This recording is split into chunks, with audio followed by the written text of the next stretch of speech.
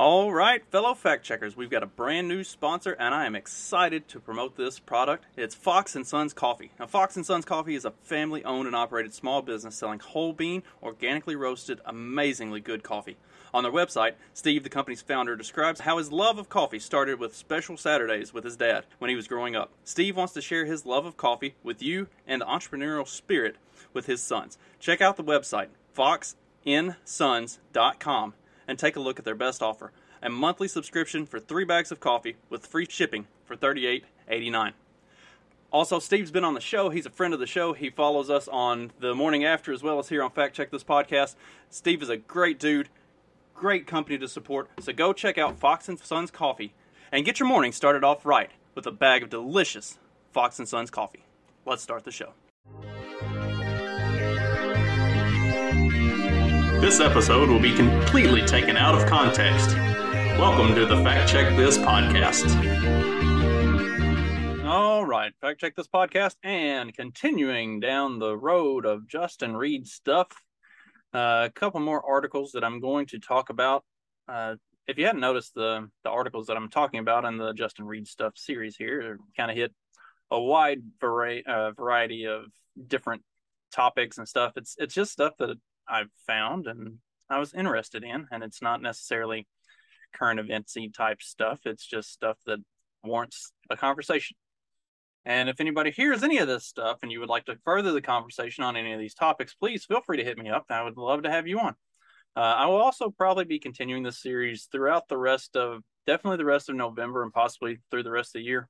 This is kind of crazy, hectic months with holidays and everything else going on. Plus I work a lot and got kids to deal with, so not going to be a whole lot of interviews and live shows going on unless somebody really wants to do it. I'm going to do a whole bunch of these to round out the year and then kick off 2023 with a little bit of vigor and come back and look to put together some panels and start doing some live streams and stuff like that again. But for the time being, you're going to get Justin fumbles through attempting to read stuff in true redneck fashion. So for today's article, we have, this is from Blaze Media, liberals attack New York Times over article documenting adolescents who regret transgender operations.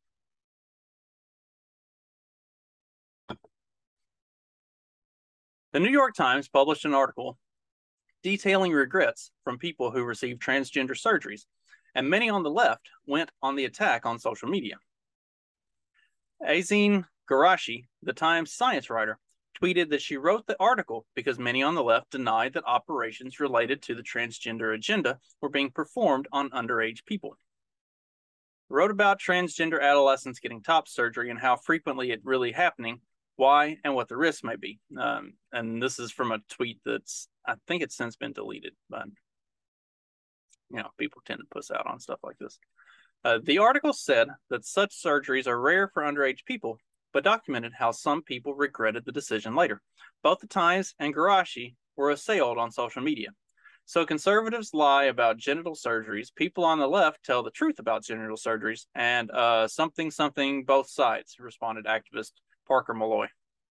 This is transphobic fear-mongering, even if unintentional, and there's no reason to focus on top surgery specifically except to stoke cultural flames for attention.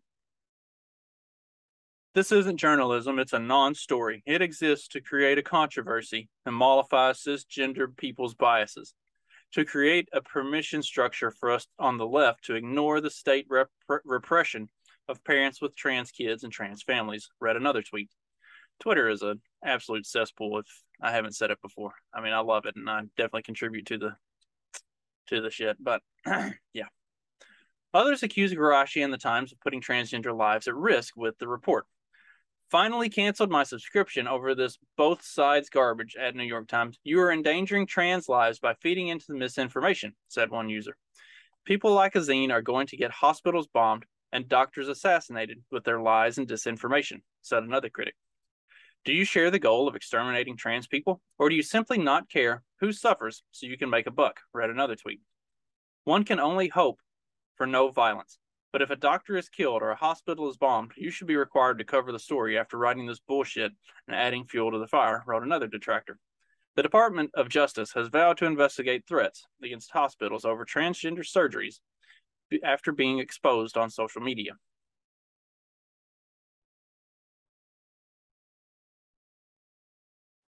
So here's the interesting thing about this article, and I'm going to go to another article here in just a second. This is just like the outrage porn that is the left. If you don't 100% align with everything that they have to say about everything all the time, you are evil. That's all there is to it. That's the way it works. You can either comply totally, across the board, without exception, or you are an evil person. This is how they operate.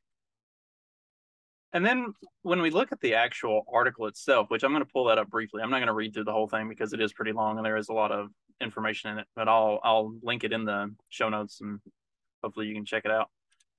Like the article itself that was posted in the New York Times, like there's nothing anti-trans about anything that's in this. This is purely a matter of fact look at what's going on with top surgeries and other transitioning surgeries. It's like I said, it's long, it's very well written. There's a whole lot of information on both sides. It openly acknowledges that there is not a whole lot of research and study that's been done on detransitioning or really the information behind what's going on with all of these surgeries and stuff. I highly recommend it. It's very informative. It's tends to, for something from the New York Times, I think the piece leans very neither way. It's very just middle of the road. Like, here are the facts and this is the information and you do with it what you want. There was an interesting statistic in there that in most of the follow-up on, so there was a doctor that talks about how the chest surgeries are generally well received and don't get a lot of regret or a lot of like second guessing from patients that this particular doctor has dealt with. But it also said in the article that most of these studies that have been conducted on people who have gotten this surgery, the studies usually don't go out more than a couple years. So they're not following up with these people way down the line. It's just an immediate, like, how do you feel about this right now? Which is something that's been talked about a lot in, well, not a whole lot, or at least what has been talked about it is not getting a lot of press in the mainstream news cycles and stuff like that. But there has been a number of articles and things like that are being put out about detransitioning and people who are coming back 5, 10, 15 years later and having serious regrets about what they did to their bodies. Also, an interesting statistic from the New York Times article is that on the top surgery stuff, 30% of people who had it that they attempted to contact to find out if how they felt about it, if they had regrets, so on and so forth, 30% of the people who had the surgery were non-respondent, never got back to them. Which takes us to another interesting topic and another interesting point. Third article that I'm going to pull up here is that there could be a very dark reason why 30% of respondents, or 30% of people who had the surgery, did not respond. And a new study reveals shocking rates of attempted suicide amongst trans adolescents. So I'm going to go through some numbers here and just kind of talk about this stuff. Harrowing statistics from a study recently published by the American Academy of Pediatrics revealed alarming levels of attempted suicide amongst transgender youth, with the highest rates amongst transgender boy and non-binary youth. The findings emphasize the urgency of building welcoming and safe communities for LGBTQ young people, particularly for transgender youth. More than half of transgender male teens who participated in the survey reported attempting suicide in their lifetime, while 29.9% of transgender female teens said they attempted suicide. Amongst non-binary youth, 41.8% of respondents stated they had attempted suicide at some point in their lives. Many transgender young people experience family rejection, bullying, and harassment, or feel unsafe for simply being who they are, all of which can be added risk factors for suicide.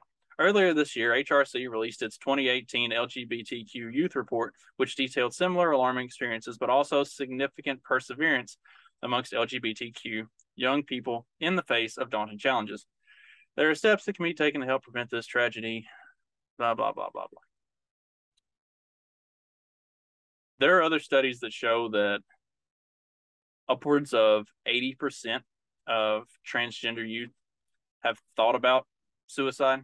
Over 40% have actually attempted suicide. If you continue to go up, and because they're just looking at very specific age ranges, if you continue to go up and you look at even older age ranges and stuff like that, like adults who transition, adults who identify as trans, whatever you want to talk about, or however you want to label it, the rates get even higher. In this article, it talks about this emphasizes the urgency of building welcoming and safe communities.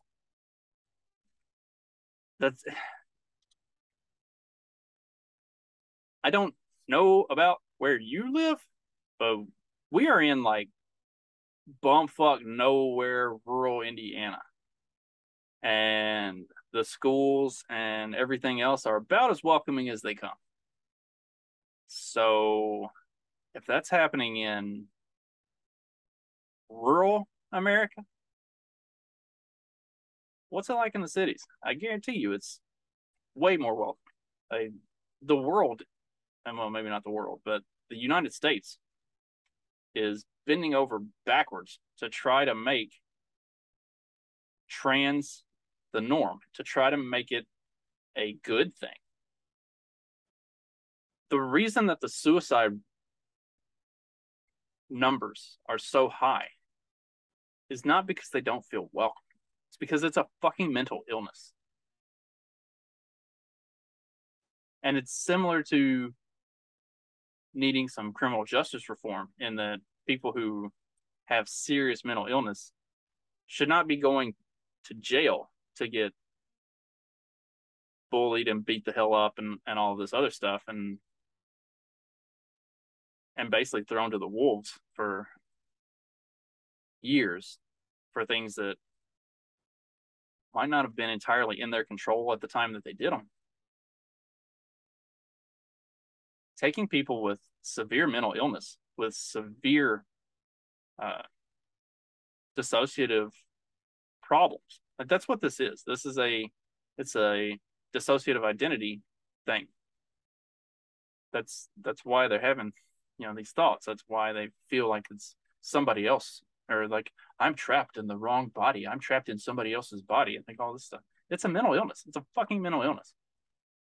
And instead of addressing the mental illness, and instead of tackling it head on, saying, okay, let's like figure out ways to work through this and figure out like what is it that you need emotionally and physically and mentally to get past some of this stuff and be mentally well, and to accept reality for what it is. No, that's unnecessary. Here's what we can do. We can change your reality and make it fit to whatever it is that your broken brain thinks it should be. Because that's a lot easier. And it's not that there's anything wrong with you, it's that there's something wrong with the world. The world doesn't accept you the way you are. So you should change the way you are to fit the way your brain says that you are, so that the world will accept you. Is all this making sense? See why maybe 83 to 87% of people who identify as transgender put serious consideration into killing themselves at some point in their life? Why upwards of 40% of transgender youth, and I think it's around 50% of or more of transgender adults actually make an attempt. And the number who succeed, I can't remember what the youth stats are, but it's between 40 and 45% of transgender adults are successful in that attempt. I mean, instead of giving these people actual medical treatment, instead of giving these people actual psychological treatment, instead of tackling the problem head on and putting in the work to try to help fix what's broken, we just break it further and then act like we're surprised when they kill themselves in droves. I don't know. I'm not a big fan of the whole transgender thing, like, especially in sports. But at the same time,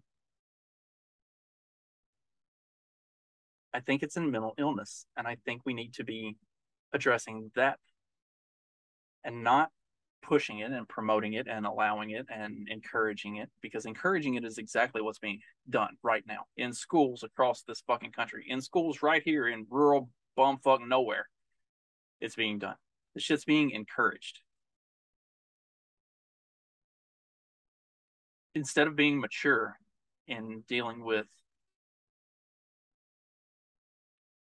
psychological and emotional concepts and feelings and issues, rush to the most insane and easiest solution. Just be trans and transition and do what? Makes no sense whatsoever. Kind of the state of the planet, I guess. Please feel free to take all of this and reference back to the Nazi book burning episode that I did with Pete Quinones, because a lot of things that we're seeing right now are huge callbacks to literally 100 years ago.